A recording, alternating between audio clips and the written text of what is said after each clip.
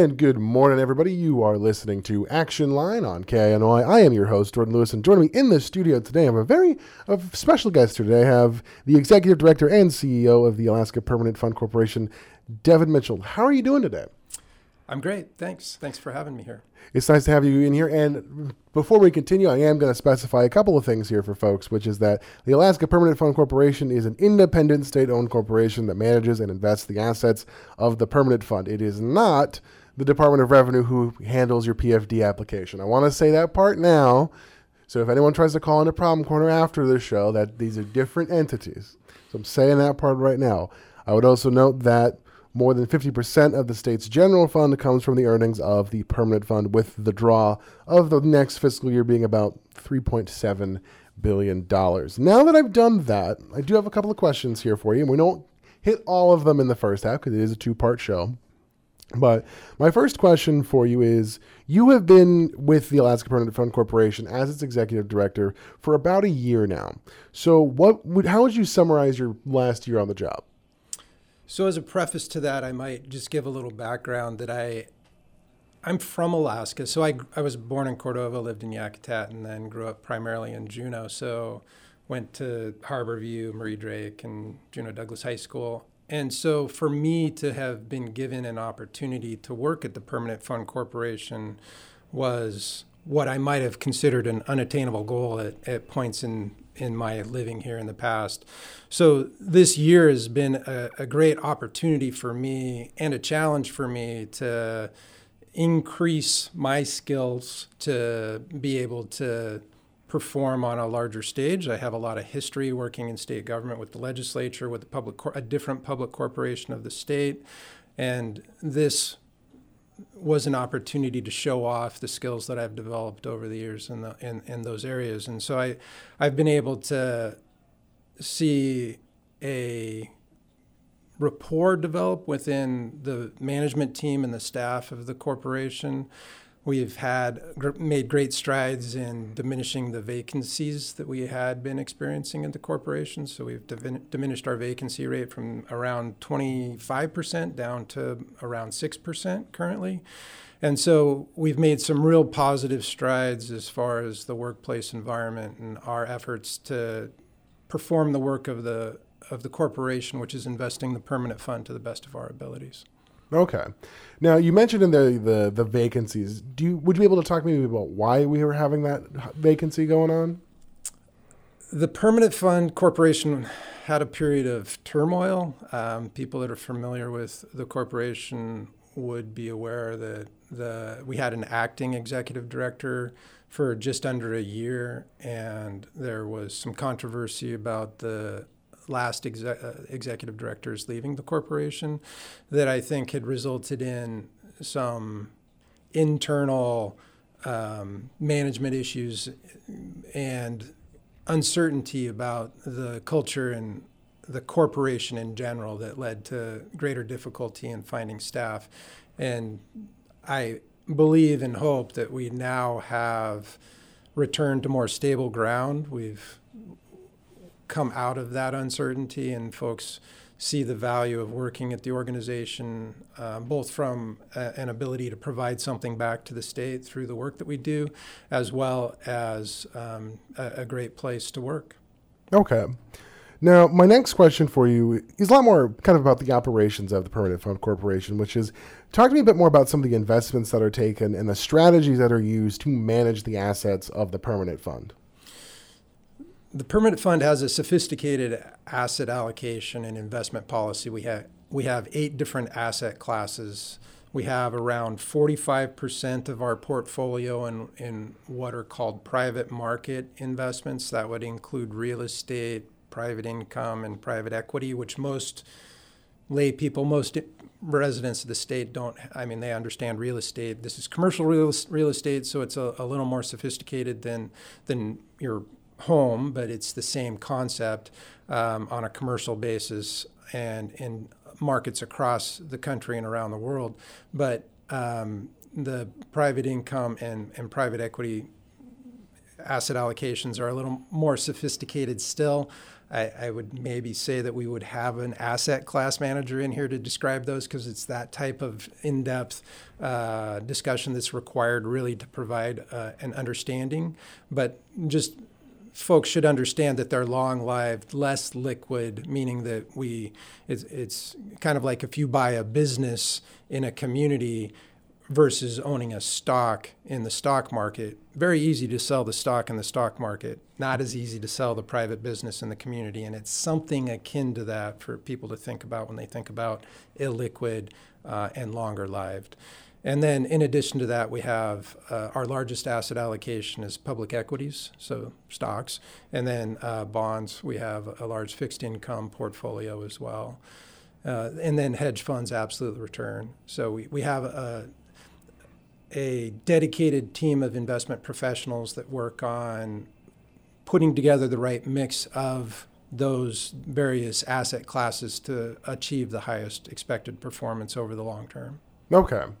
And then, so kind of speaking about, obviously those investments are spread out. They're not heavily in any one category. Obviously, you mentioned that there are stocks in there, though. And so my question kind of to build off of that is, I know there's been some concerns about the permanent fund fiscally and kind of maybe, I think the big one is trying to get that value of the PFD to be back up higher. Could you talk on that a little bit?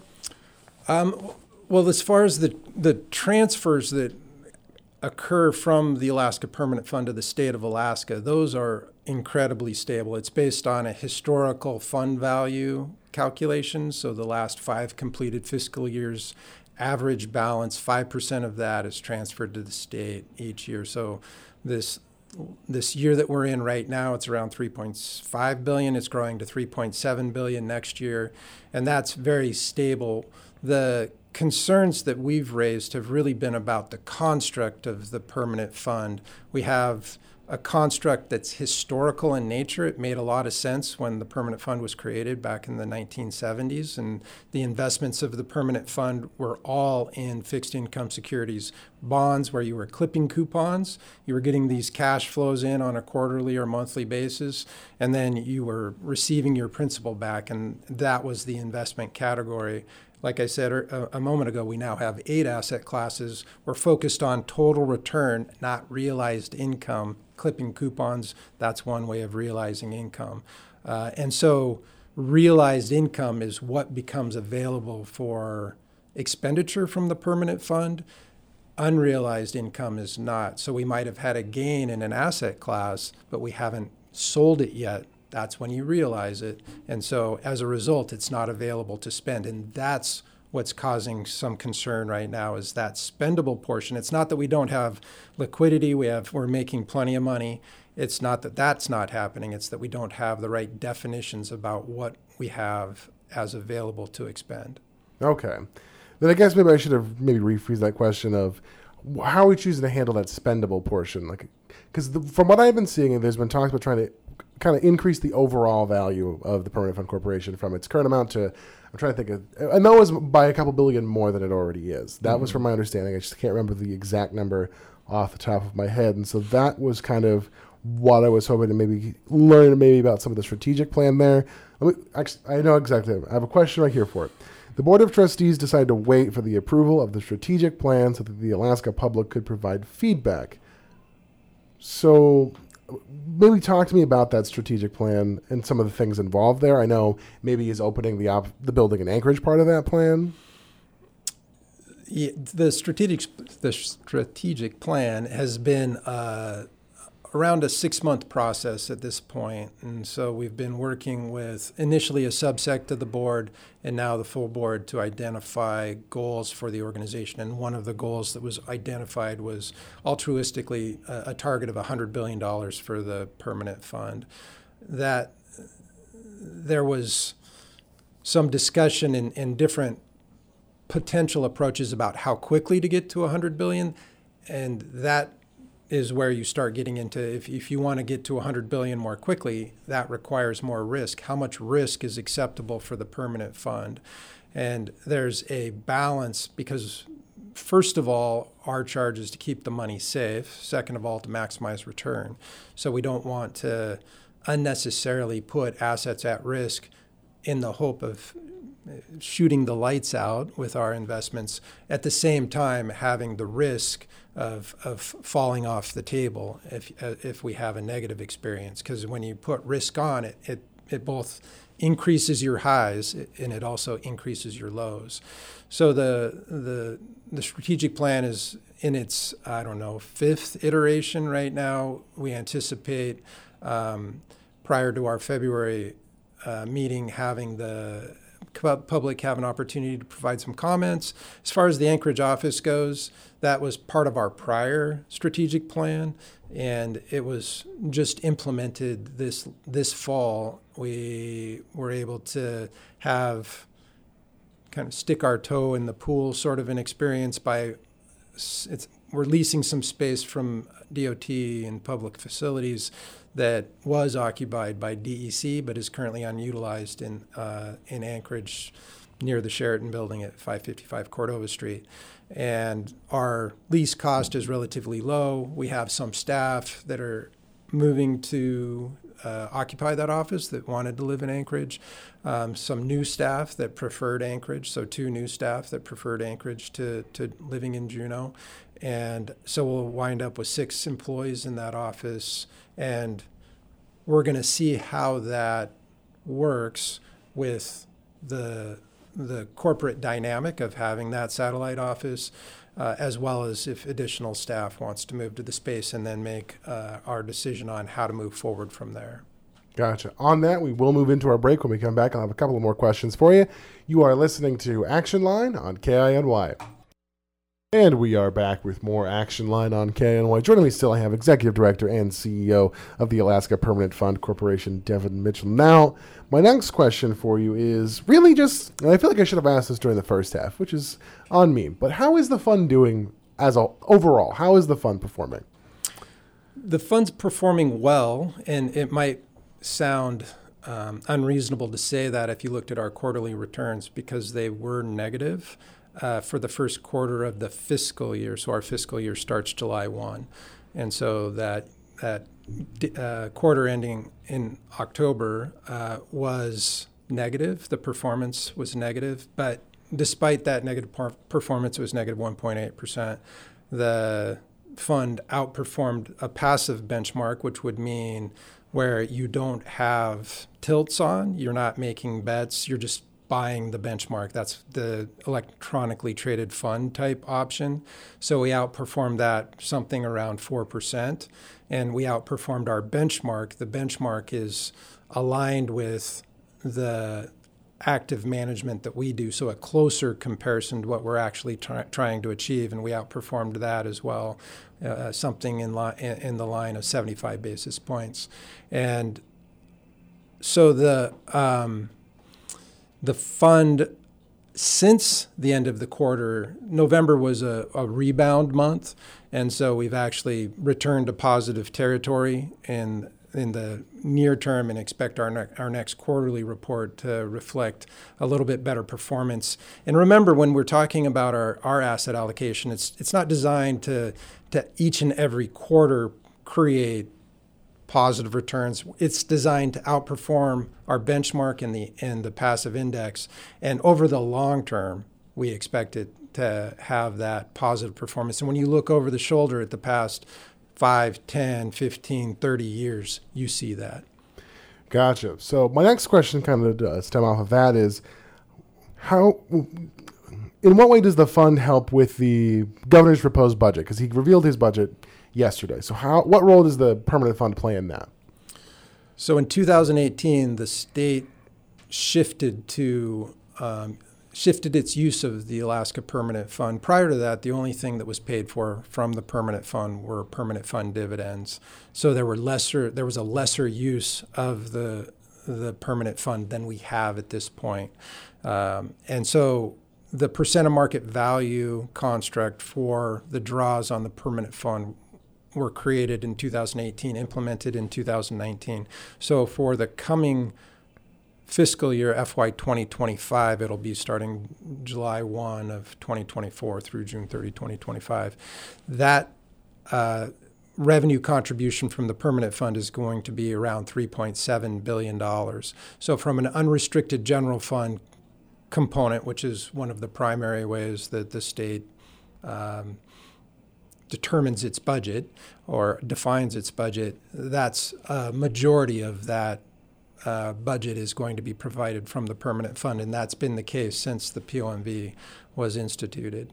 So it's very important to not just the permanent fund dividend, which is part of the governor's budget proposal and will be part of the end budget proposal, but in addition, funding schools, funding public safety, funding transportation, all of the things, healthcare that the state otherwise provides for are also in part now supported by the transfer from the permanent fund.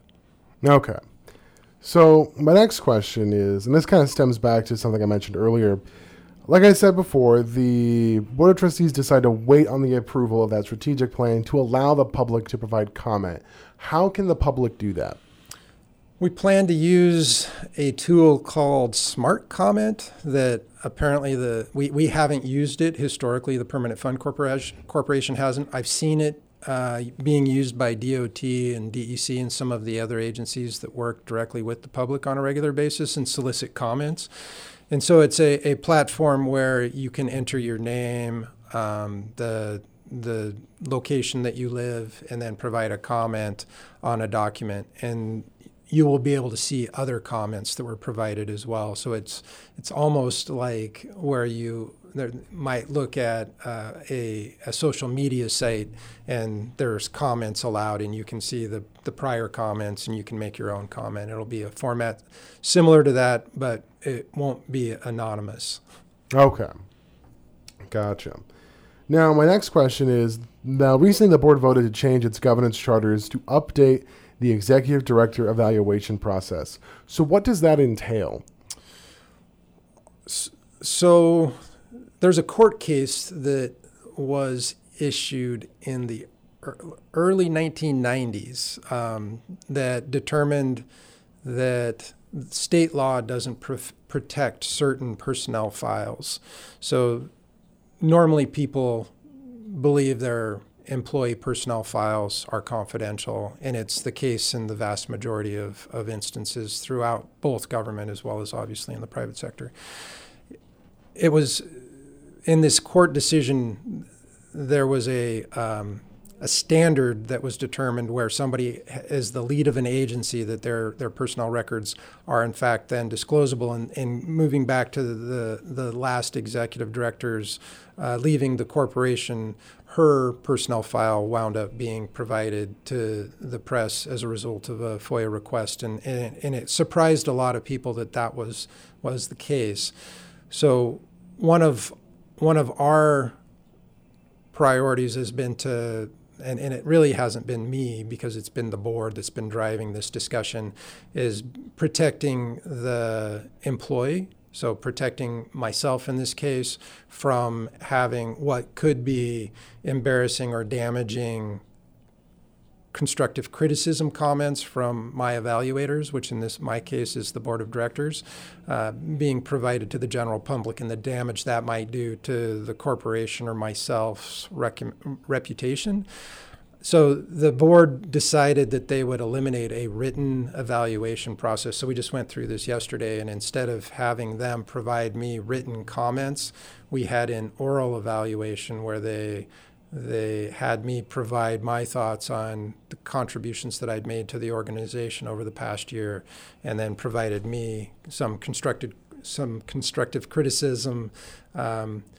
And then they reconvened. They then had a conversation amongst themselves without me in the room, reconvened, and I believe that if somebody were listening and concerned that wasn't a public, that there isn't some document that they can look at to see how I was doing in the board's eyes over the course of the last year, I think their actions would show that they thought I was doing a good job. They elected to provide a pay increase of 10% in the coming year.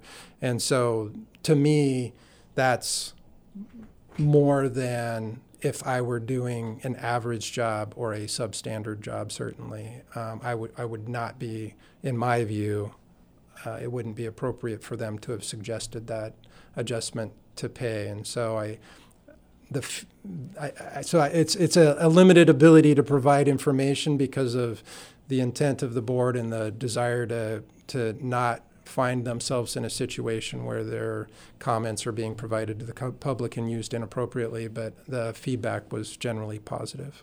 Okay.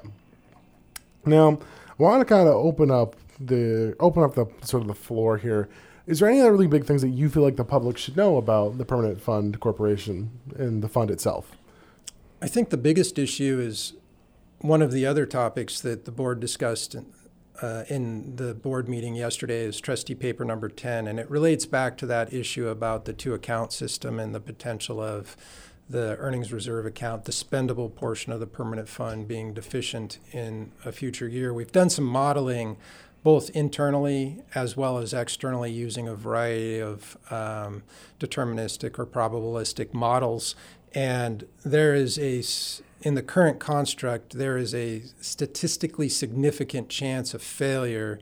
That is an inability for the permanent fund to provide the full PONV transfer to the state, not because we're not making money, but because there's not this category of realized earnings because of the construct of the portfolio, which is trying to maximize return over the long haul, that is concerning enough that people should be talking about it. And to really change the construct would include a constitutional amendment requirement to truly protect the permanent fund, make it a sovereign wealth fund / endowment for the state of Alaska that has clearly defined spending rules in perpetuity. That would require a constitutional amendment. And that's very difficult to consider, but I think to the extent people can think about the importance of the permanent fund, think about it not just for themselves in their potential receipt of a dividend, but also to the state and funding all the state services they rely on, and the need for it to continue into the future. Just like we want there to be salmon in the streams in the future, we want the permanent fund to be there to do its job in the future. And so be supportive, be engaged. That would be my biggest takeaway.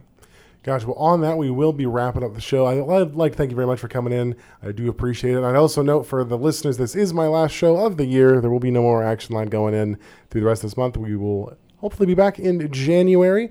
But on that, Devin, thank you very much for coming in. I appreciate having the chance to talk to you. Thanks. All righty. You've been listening to Action Line on KINY.